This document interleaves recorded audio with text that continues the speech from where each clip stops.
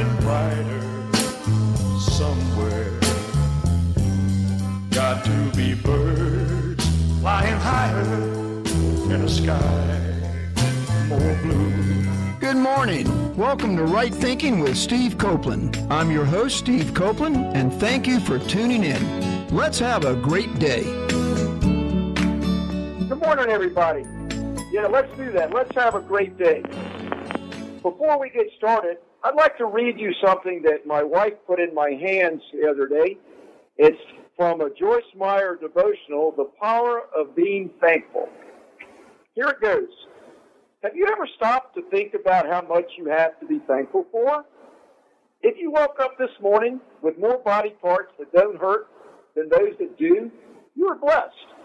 If you have food, clothes, and a place to live, you are more secure than 75% of the world.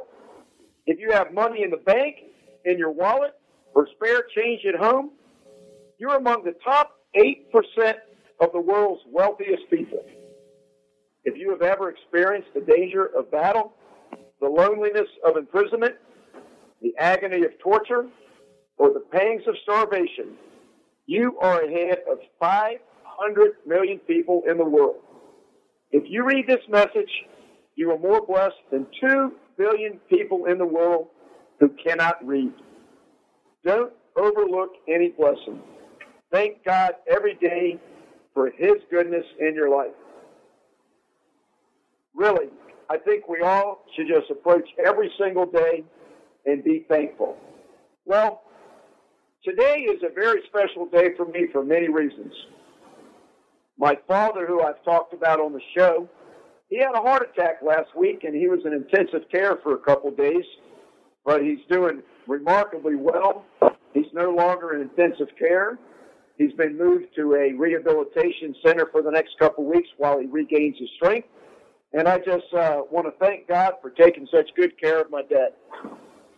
Over the last couple of weeks, I've introduced y'all to Johnny Thomas, a 25-year-old young man who's trying to find his purpose. And I brought him on the show, and we talked about what he goes through in life. And I just want to give you a little update on Johnny. He has a job now, and he's finished his first week. He's going to get a paycheck in a couple days. And he's gone over to Tidewater Community College, and he's going to be starting classes in a couple weeks. And I just want to tell you that hooking up with somebody that I have the ability to help move forward is a blessing for me. And Johnny went over to the Achievable Dream Academy with me last week, the high school that I go and teach financial literacy. And he went over there to speak to the kids. Now, he's 25 years old. Those kids are 15. And it was a very, very interesting session to have Johnny speak to them about things that they need to do.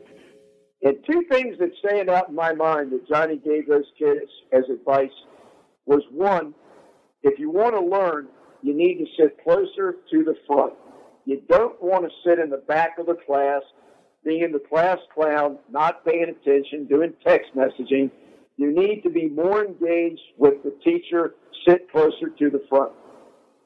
And the other thing that he said that I thought was really, really wonderful, he let them know that they need to read.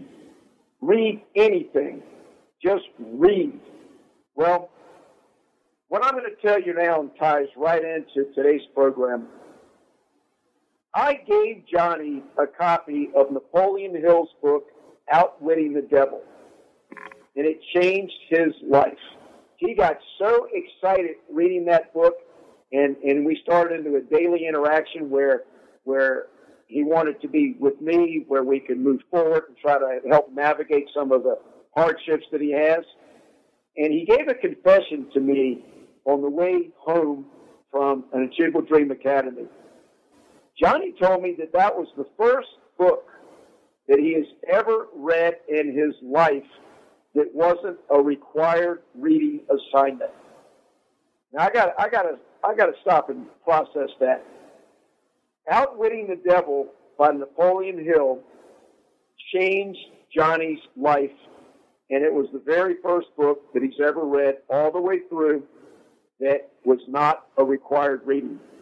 So with that said, that's a thank you to Napoleon Hill, to the Napoleon Hill Foundation, and I am so happy that right now we're going to have Don Green is my guest today, and he was on the show a month ago. He was on the show on March the 23rd, and he agreed to come back because the conversation was so enlightening. And today's show, we're going to be talking about the Mastermind Group that was started by Napoleon Hill almost 90 years ago.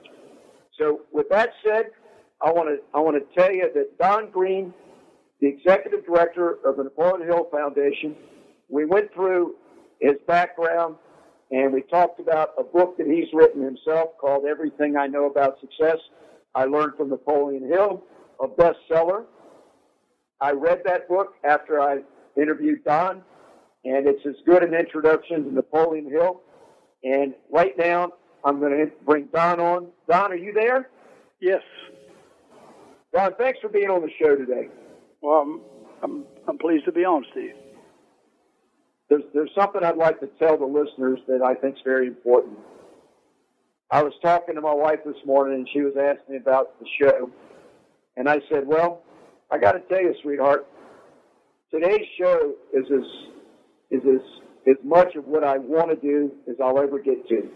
I've got what I consider to be a friend of mine who is the world's foremost expert on Napoleon Hill and the Mastermind Group.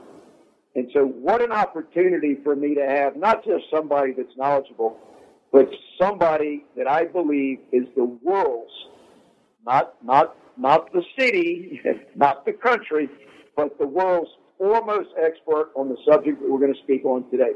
So because of that, I want to let Don lead the conversation because he's going to share with us a lot about the Mastermind Group. So Don, you want to just talk about that, and then I'll ask questions as we proceed? Yes, I'll be more glad to. Of course, he wrote about the Mastermind in a lot of different places. In Think and Grow Rich, actually the working title he worked with was it's 13 Steps to Riches. The 9th step was called the Mastermind Principle. Actually, as the chapter is Power of the Mastermind. He'll tells us, we have this purpose and we have these plans, but he said the plans were inert and useless without sufficient power to translate them into action. And that's where he talked about the power is defined by an organized and intelligent directed knowledge. And that's where the Mastermind comes in. Its power is required for the accumulation of money, but also power is required for the retention of money after it's been accumulated.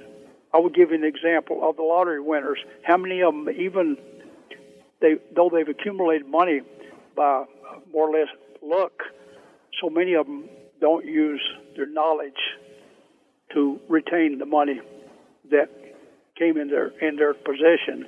But he gives us over and over, and of course of the Mastermind. He talked about infinite intelligence with the aid of creative imagination as one of the steps toward riches. And he called the imagination the workshop of the mind, and it's really a place where plans and desires are given shape, form, and action. Again, that's where the use of other people, because accumulated experience is the use of other people's knowledge, both experience and research that they can do together to accomplish what they have in mind. He gave so many wonderful examples throughout the thing. His definition, I think, can't be improved on. He's defined a mastermind as a coordination of knowledge and effort in a spirit of harmony between two or more people for the attainment of a definite purpose. And it's really an important definition, because a lot of people can work together, but it's teamwork if they're not working after the same definite purpose. For example, people go to work at a factory. The woman may be working until she saved up money for a down payment. Somebody else is working to just put food on the table. some of them may have a spouse that's employed and they're working to assist in catching up their bills or college tuition or whatever. But there's a distinction made between mastermind and just working. And he said he compared it when there's two or more minds actually creates a third mind. He said which is much greater than the minds separate when they're once combined, because we pick up ideas and experience and intelligence from each other. And Don, can I ask you a question about that before we go any further? Yes. A couple thoughts come to my mind just to kind of put this out there. Most everybody attributes a leader, a really good leader, to somebody that knows how to take the efforts of other people to achieve the mission, to be able to inspire people for the mission. And so it sounds to me like the mastermind group is directly related to that. To be able to, the word synergy comes to mind, where the sum of the parts is greater than the individual parts added together. You know, Steve, that's absolutely right. He used different examples in different places in his writings over the years, and one of them I think was a prime one was Roosevelt at the Depression. He said where the parties came together, we was in bad condition economically, and he said the parties worked together in a spirit of mastermind and harmony. They wasn't working as Democrats or Republicans. They were working for the good of the United States citizens.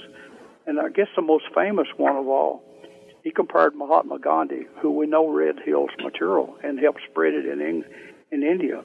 He said they had a common goal, the Indian people did, which was to rid of Britain's ownership of the country, and they was able to accomplish that without firing a shot. They got their freedom from Britain by him having everybody have one common goal, the people in India, which was to rid of British ownership. And he gave that as an example of a large one. But it starts off with having a common purpose, and then, of course, picking people that can work in harmony. And he gave, at different places, he gave how to select people. And I often see people go in business, and they may have in mind thinking it. First thing they'll do is they'll pick a friends, or they'll pick relatives, or whatever, which is not a good reason to pick someone. The person chosen, or one or more, should be people who can work in harmony, have a common goal, but also have something to contribute. If you know nothing about putting up buildings and you want to build some buildings, you better find somebody that's got some experience at doing that in architecture and the other people. So each person should be able to contribute something to the group. If you pick people that knows less than you do about what you're doing, it's dangerous when you're the smartest person in the room. You got to get with some people that can contribute to what you're trying to do. Otherwise, you've just got a bunch of people that's more likely not going to succeed. Don, let me ask you this. You and I both know that everything that Napoleon Hill has passed on to the world basically comes from biblical principles of the Bible. And you yourself, your book is very clear that it's biblically based, and I love that. I was thinking about the mastermind group and how we want to teach people about it with our stated goal to be able to help people have a better life and learn ways to do that. Obviously, surrounding yourself with people that can help you do things that you're not as good as they are, to have other people put some of their abilities into what it is you're trying to do is one way to move towards success. Well, in the Bible, I think it's in 1 Corinthians chapter 12, it talks about how each one of us God has given gifts to. And so I think that might be a starting point for where the mastermind group comes from, is that each one of us has our unique gifts. Some people are kind of quiet. Some people are outward. But if you can take people and all of us work together with other people that have strengths that we don't have, and we can have them want to help us succeed, and we want them to succeed, I think that's the core of the mastermind. Would you agree with that? Yes, I would. And Hill wrote about, matter of fact, Hill wrote about Jesus and his disciples. He picked the disciples, and of course, each one of them served a purpose, and he knew what that purpose was. I mean, even from the one that betrayed him. That was part of the prophecy that had to be fulfilled, and you wondered about that. He talked about it in the book, but I've even thought about the thing is that this. Why did he pick different people? He picked tax collectors and fishermen and so forth and so forth, but each one of them served a purpose. He could have picked a group of rabbis who had been nothing they'd done had been but be in a building and study, and they would all have the common theme and probably not contribute much, but he got people from different walks of life, a tax collector and a fisherman and so forth, and he knew exactly what he was doing. But as a group, they serve the purpose to carry out the prophecy of the Bible, which is, I think is important. And Steve, he probably wrote more on Carnegie than anybody. Carnegie's life is just amazing. Coming over here as a 10-year-old boy and working for a little more than $1 a week at the age of 10, and same as no education. But he became a part of a group, and in fact, is one of the gentlemen he worked with let the boys go by his home on Saturdays, and they could check his books out. And he became an avid reader, and that will be the secret, as far as I'm concerned, of why Carnegie gave millions and millions of dollars to set up libraries. He got his education through books, reading everything that the Western civilization on down he could get a hold of. But he formed a mastermind group. He'll explain when he wanted to develop steel, for example, he saw the industries as fragmented. Some company made a little bit this, and one made the other this and that. So he went to England and studied it. Now, of course, he had a very, very, very limited education, and he did not understand steel making. He didn't understand a lot of things, but he did understand the bill that you must work with other people. So he comes back and he organized his mastermind, and he said it was basically at times 20 people, a group that he picked the best chemists he could find, the steel making. He picked the best attorneys he thought, best accountants, and so forth. And he called it his mastermind group. And he said sometimes it was 50 men or more with a definite purpose of making and marketing of steel. And the competitors, people out there, they thought, he's going to create a monopoly and he's going to raise the price of steel.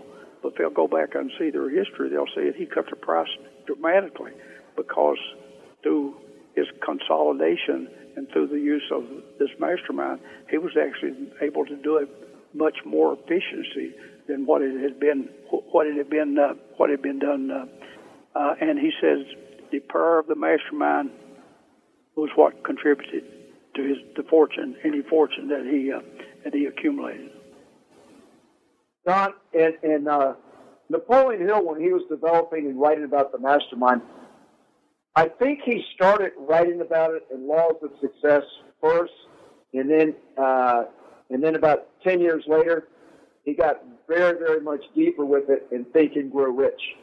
And in Laws of Success, when I've read through that many times, he talks about that invisible force that's created, the third mind. If two people come together, the mastermind creates a third invisible mind. That's very, very deep. I'd like to go back to that for a minute. No two minds ever come together without thereby creating a third, invisible, intangible force, which may be likened to a third mind. So part of the power of the mastermind, it's almost supernatural. Would you agree with that? Oh yes, it is. I mean, it's like 1 and 1 don't equal 2. 1 and 1 equals 4 or 10 or ever what, according to how good your selection of mastermind is. Yeah, you create a force a lot greater than what separately they'd add up to separately, because you create a different atmosphere, a different climate. Because one of them, you would ask a question, did we think about this, which would bring someone else to think up of something else, and it just keeps expanding until that's where we get that from him. The only limitations we have are those that we set up in our own minds, and I think we just surprise ourselves that if we get started. And of course, most people never get started. They even may make plans and may even have a definite purpose, but unless they take action on them. And that's the reason it's so much easier if you have the support and the influence of someone else, even if it's your spouse, rather than having someone work against you, working in a spirit of harmony. So much more can be accomplished. He said that with his mastermind, said he was able to get out of a life of poverty and illiteracy and ignorance, and he overcome it with all three of them with the mastermind. He said in 10 years he accomplished great things, and in 25 years he made his fortune, and it was because he made him the richest man in America at the time, and he attributes it to the mastermind principle. And of course he gave other examples too. He gave Ford. Ford's an excellent example. Ford had little or no education. His first mastermind was his wife, when he was working on the carburetor of the car and get the engine to fire, and she loaned him, let him have the money to get the parts to put that thing together. So she was his first financial backer. But and Ford, he got with such people as Harvey Firestone and John Burroughs and Luther Burbank and so forth, and it's just amazing. He said what evidence of power it produces through friendly cooperation with friends. Well, Don, I'm not sure where I got it from. I've been a devotee of Napoleon Hill for 45 plus years, and over the years, I wanted to help people, and I've passed on the concept of the mastermind group literally hundreds of times to friends and other people that I've tried to share it with. And I'd like to take this opportunity to give you my simple version of the mastermind in action, and have you sort of take it from there. One of the things about the mastermind group that I've learned, I mean, there's so many variations of it, is what I'm trying to say. Once you learn to work closely with other people toward a common goal, and you recognize your own limitations, you can multiply the abilities that you have by enlisting the support of other people. And so here's how I kind of learned it at one time. It's like you're the center, the hub of a wheel. You're the cog in a wheel. And what you do when you create your own mastermind group is you surround yourself with people that you could call your personal board of directors, kind of after the corporate structure where there's a formal board of directors. And then the next thing is, when you have a board of directors that you choose, and each one of the people that you select should have expertise in areas that you yourself need more development. For example, when I started one of my businesses, I knew that sales wasn't my strong point, and that sales and marketing. So I enlisted a friend of mine named John Prince, and he was a sales and marketing expert. He was up there in New York, and he was working with a advertising agency on Madison Avenue. And so here's kind of how it works. One of the criteria of a successful mastermind group is that you have to have a genuine concern for the well-being and success of the people that you ask to be on your group, and that they have to share that for you, that they have to want you to be successful. Now, that's a beautiful thing to connect with people that want to be successful, that want you to be successful. But here's the trick. There's no exchange of money. You don't pay each other. So if I can get the services of a top Madison Avenue advertising marketing executive, it could be a $400 or $500 an hour consultant, to want to help me at no cost, hey, that's a beautiful thing. I'll save a lot of money. But here's the trick. You cannot accept someone to be on your mastermind group unless you can reciprocate and do something for them. Otherwise, it's just a consulting relationship. Do you agree with that premise so far? Yeah, and it has to be an exchange. I've give talks exactly on what you're talking about. And of course, and sometimes to get people to work as a group, it doesn't have to be money. It can be a cause they have. Yours could be money, but theirs could be a cause. For example, I use Michael Jordan. I believe his last year he made $75 million. Now, if you was involved in something or other, and you wanted his cooperation, what have you, you would have to find something that's his that would interest him. And of course, it would not be money. I mean, you could pay him enough money, I guess, but a few thousand or whatever would mean nothing to him.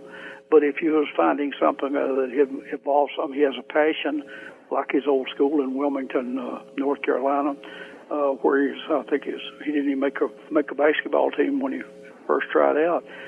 Something or another he has a passion for. You know, people have passion for different causes. If it's something or other that'll promote something that they have a passion for, you can get their cooperation without money, and that's important. Is something that they are willing to contribute to help you. They have to be something for them. Also, you can't expect it to be a one-way street. Otherwise, you're just begging. You have to find out what to get their attention. I mean, just like I'm president of the foundation board here at the college and have been, and our students graduated last year with the lowest debt load of any four-year college in the United States. Quite an accomplishment. And I've been president of the foundation board for, I guess, 15 years or longer. And we're supposed to be in a poverty-stricken area, especially these last 8 years, being a coal mining area.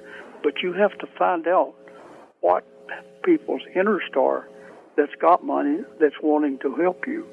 And it's important to know that, because just to ask someone to help you, they get people every day. I mean, can you imagine how many contacts that some of them people get at wanting somebody to do something or another for them? And basically, it's a one-way street. They're wanting something or other, but they never think about what they can give back. That's where he'll explain it. Oh, yeah. I'm sorry to interrupt there. That's okay.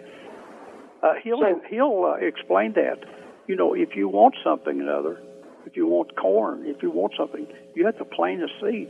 You have to do something to entirely to receive it. You know, if you want to raise corn, you have to first plant the seed. And if you want somebody to help you, you got to give them some reason to. Of course, you want their help, but if it's not an idea or something planted into their minds, you're not very likely to get it. But most people, it never enters them into their mind. What can I do them to entice them to help me? It's a two-way street. I'll give you a real simple example of what some people would never realize how it can work.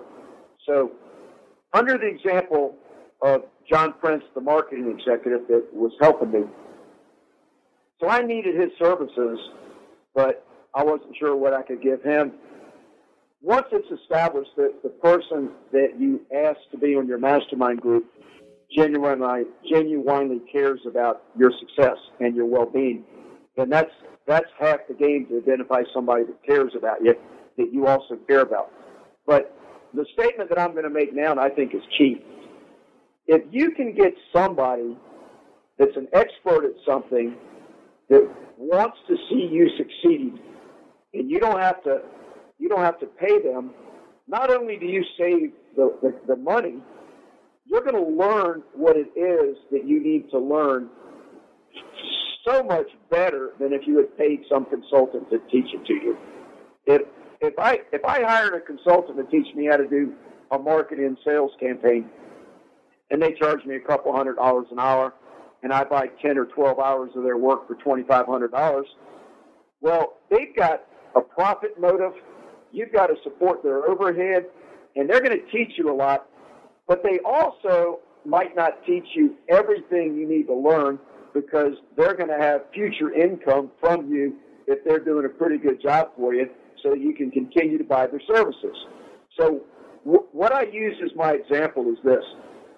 If I need John Prince's services, and I know he likes to fish, and I've got another friend that has a vacation home in Nags Head, which is a beach community outside of Norfolk area, and I call up my friend and I say, hey, can I use your beach house one weekend in the next month or so? And he says, yes, Steve, and he gives me the weekend that's available. So I call John Prince up, and I say to him, I know he likes to fish. I say, hey, John, I've got a beach house in 3 weeks. How about going down there with me for the weekend, and we'll stay down there, and I'll take care of the food and all the beer. I don't drink beer, but he does. And let's go down there and have a weekend where we can just put some poles in the water and sit on the beach and talk. Well, okay, he accepts my invitation. When we get down there, John Prince knows that I've got this business that I'm working on, and I need a formal business plan. He makes it his desire the whole weekend to make sure that he educates me in all aspects of the business plan that I need done, as a thank you for giving him a weekend where he's down there being taken care of. That's a free exchange where one person does something for another and the other person reciprocates. And here's my final statement on that example.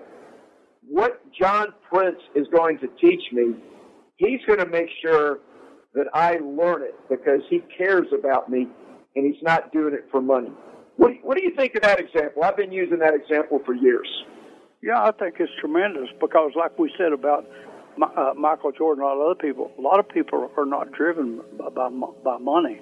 I mean, you get to that point is what I do, I have a love for it for the simple reason I know what the outcome is, and I'm helping, I can tell you through the foundation and through my own self is I'm helping 50-some kids go to college, and that's what I'm doing it for, is the satisfaction I get out of it.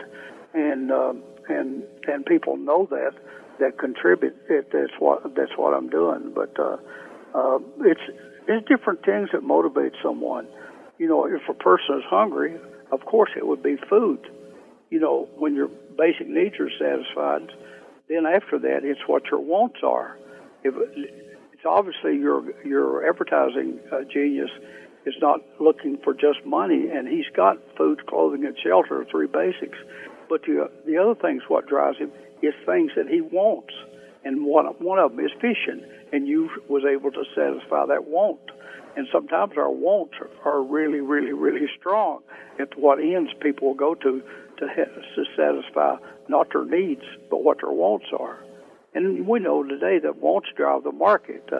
Eisenhower said it real well. He said, if all you want out of life is food, clothing, and shelter, you get all 3 of them in prison. But life's a lot more than that.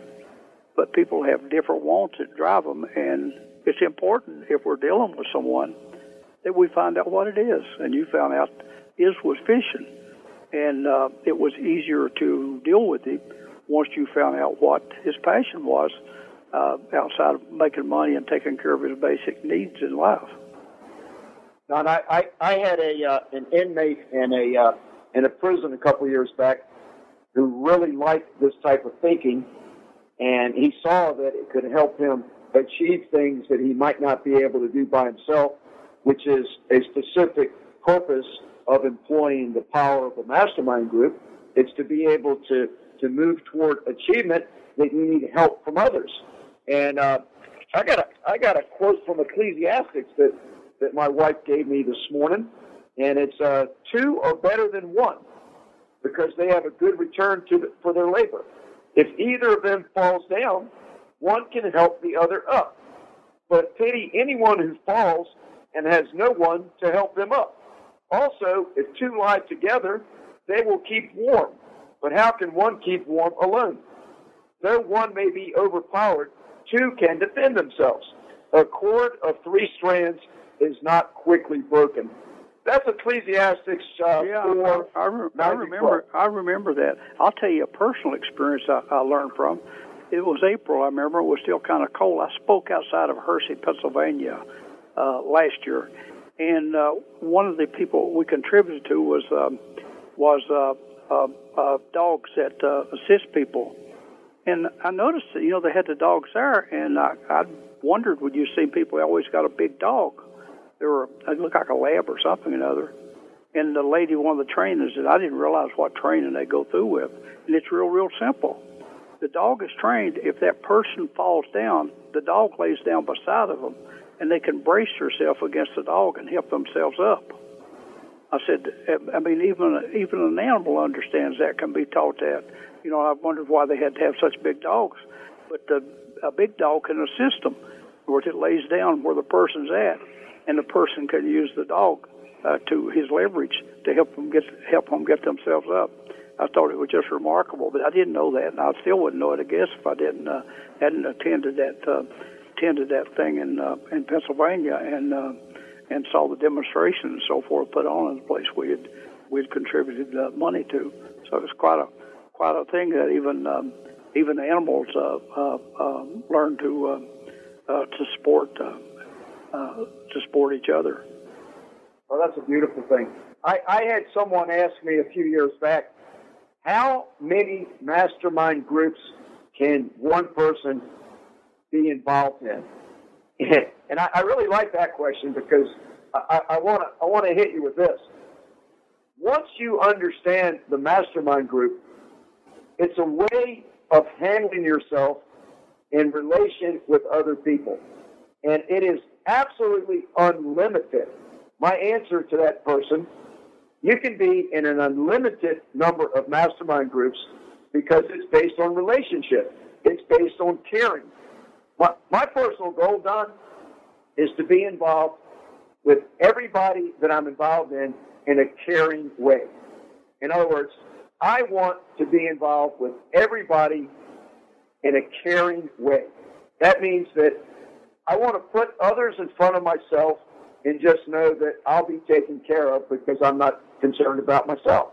And so if you learn how to interact with other people, always trying to have them succeed in whatever it is they want to succeed in, then, my gosh, I think the world can be a whole lot better for each one of us if all of us approach each other in trying to help each other and putting their needs in front of our own. Oh, I think you hit it. I pick a verse for the year, and 1 year it was Acts 20:35, which is more blessed to give and receive, and that's a sad lesson that most people don't learn in life. And maturely we go through 4 stages with get money to satisfy our basic needs, food, clothing, and shelter, and the second one that we might not be able to work and need something other to sustain us. The third one we would call good life, being able to travel and so forth, and going out to eat, entertainment, what have you. But the fourth one, which gets us down to the end of the cycle, is we're in a position to make a difference in the lives of others, of our own choosing. If you want to choose to help church, St. Jude's, your grandchildren, college, or whatever, and most people, sadly, they never get that, but because I think they never learn in the early stages to learn how to give, because what we give is multiplied many times over. He'll equated it to planting a seed. He give an example of a Kansas farmer that planted some seeds, and he did not eat the first crop. He planted it back. I believe it was on the 5th year. The crop yielded $160,000 worth of wheat. He started off with a thimble full of wheat seeds, but he demonstrated that nature operates the same way. We principle that we get back much more than what we give out. Now, we might not get it in the same manner. It may come through some other means, but we have to think that when we're doing good, that we're going to be rewarded in some fashion. So, Don, let me ask you this. We got about 8 minutes or so left in the show. The purpose of my radio program is basically to be there for people that are going through hardship and for those that are trying to help people that are going through hardship. Could you give some direction to the many people that are at a very, very low place in life where they're close or have already given up hope? They don't believe that they can get through the current difficulties that they're going through. And what we're trying to show people today is that through the use of the mastermind group, you can have a far, far greater chance towards success. So could you maybe speak directly to anybody that's listening that is at a low place to try to get them to get started, to take that step and how to move forward by employing the mastermind group? Well, first thing that come to mind is years ago when they had that tsunami in Malaysia and those islands over in the Orient, and there were 250, 300,000 people drowned, and we actually did a fundraiser. The foundation did, and it was by donations. People could listen to people talk and so forth and so on. And one of the people I met was a psychologist. And I thought he explained it real well. He said that one of the people over there talking, one man walks up to another and says, "I understand you lost everything you had." He said, "Oh, no, I didn't. I still got my family." So it was a viewpoint. It's real easy to be having trouble and think you're the only one in the world. But here's what he said was, he's a psychologist, and I've read something very similar to it, was he never saw a depressed person that stayed depressed very long that was involved in helping someone else. In other words, don't sit there and say, poor little old me, I'm the only one that's lost a job, I'm the only one that lost money in investment, I'm the only one that ever lost a spouse. But even the sermon yesterday was a minister. He's a well-educated guy, CPA, and had the call to go back to school, become a minister. But he said, we're stronger. We're much stronger after we go through that testing. I don't know why we do it, but we are. And we got to accept that fact is that things are going to be better. The sun will come up the next day if we concentrate on something else rather than the trouble that we're having. We're a better person, even after the life of a loved one. It changes you. Believe me, I'm telling you from personal experience. You start looking for more ways that you can help other people and you can make a difference in other people's lives. And to people that's down and out is, don't sit there and think, hey, it's helping, nobody helping me. Steve, one of the things I remember when I was picking up pop bottles, my mom didn't hand money out. My dad worked in the mines, and she would tell us something like that. We can't waste our money. Your dad may get hurt or even killed working in the coal mines, crawling around on his knees. And so it was necessary. We wanted a quarter to go mow some yards. I learned to pick up pop bottles with a sack and walk for miles to maybe not get more than 25 cents or something other. But the little store would trade the bottles in for a penny apiece.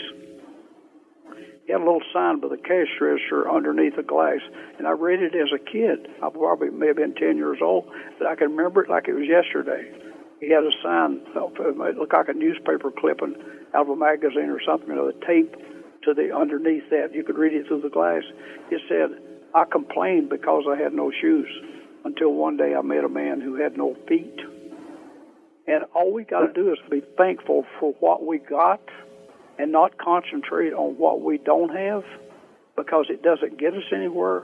You know, Steve, you and I could say, well, I knew kids that had Corvettes in school, and they had this and that and so forth. Like I told them at college one day, one of the student representatives said the biggest problem in college was a lack of student parking. I said, you know, that's weird. I went to school out here, 2-year college. We didn't have that problem. Oh, you didn't? I said, no, we didn't have cars. So it's real easy to concentrate on what you don't have rather than be thankful for what you do have. Well, Don, absolutely right. I just love to hear you tell that story about the man with no shoes until he saw a man with no feet. That's about as direct to the heart as it gets. Now, how about a guy that's living in poverty, and he can't afford to feed his family, and he doesn't really know how to network with other people? I would think that the lesson that we want to help that young man with, or that person, would be to learn how to connect with other people so that he can start to move forward and eventually create his own mastermind group. Oh, I agree. I have a story. I have a partner. We mastermind. We try to have lunch one day a week. We've done lots of real estate. You know, we sold land to Walmart. We had dry cleaners, spring water, business. We did dollar stores. We did lots of stuff together. And he had some convenience stores. And matter of fact, he's in my first class, and he sold his convenience store, which I was not a part of, but he walked away with $45 million. And he had my class, and we used to exchange tapes. But he banked with me. But we was coming out of a restaurant one day, and the man was in the parking lot. I did not know him, but my partner did. And he said, "Do you ever get you a job?" He said, "No." And he said, "Where all of you applied?" He said, "Nowhere." He said, "There's nobody, no use to, nobody's hiring." Well, now that guy's not likely to get a job. I guess if I was out of work, I would start making some phone calls, but I'd be sure to go to church and let people know that I wasn't working and what I was capable of doing. And as I heard an old boy said, was any job is better than no job. So, a little girl waited on me at Reno's, and she was all happy, and she made all kinds of mistakes and ordered whatever, which I thought was funny, and I still tipped her well, because she had just finished college, and she was working to make her a little bit of money, and she was going to be a doctor's physician. And I told her, "Hannah, I know why you're so happy." She said, "Why is that?" I said, "Because you don't look at being a waitress at 2 or 3 years from now. You're looking at being a doctor's assistant." And she said, "You're absolutely right." I said, "But so many people get hung up on where they're at, and they can't see where they want to be. They keep thinking about where they are." You remember the verse from Job? "Without a vision, my people perish." We have to concentrate and think about where we want to be rather than where we are. That's beautiful. You know, Don, in summary, we're going to go off the air in about a minute here. It's about change. It's about people having a desire to change, because a person is the only one that can have themselves change. And they can have mentors like you and me or others, but ultimately it's their choice to make that change. And so I would like to encourage everybody to go to the Napoleon Hill website, NAPHILL.org, naphill.org, and read further. The mastermind concept is very, very wonderful, and there's so much to it. I hope that we've given you some encouragement to start learning more about it so that you can add it to your own way of doing things. Go to rightthink.org, my website, RIGHTTHINK.org, for more information. And I would just like to tell everyone that it's been a pleasure and an honor to have y'all listen to Don and I today. And Don, as always, thank you so much for giving your time to us today to learn more, to help make the world a better place. And I look forward to the next time we can have you on the show. Thanks, Steve. And just one thing in signing off. If you can remember, change your mind, you can change your life. Thank you, Don. That's a beautiful thought to end the show with. And God bless everybody. Thank you. Thanks for listening to Right Thinking with Steve Copeland. I look forward to being with you again next week. And remember, don't quit, plan ahead, it will get better. God bless you and have a great week.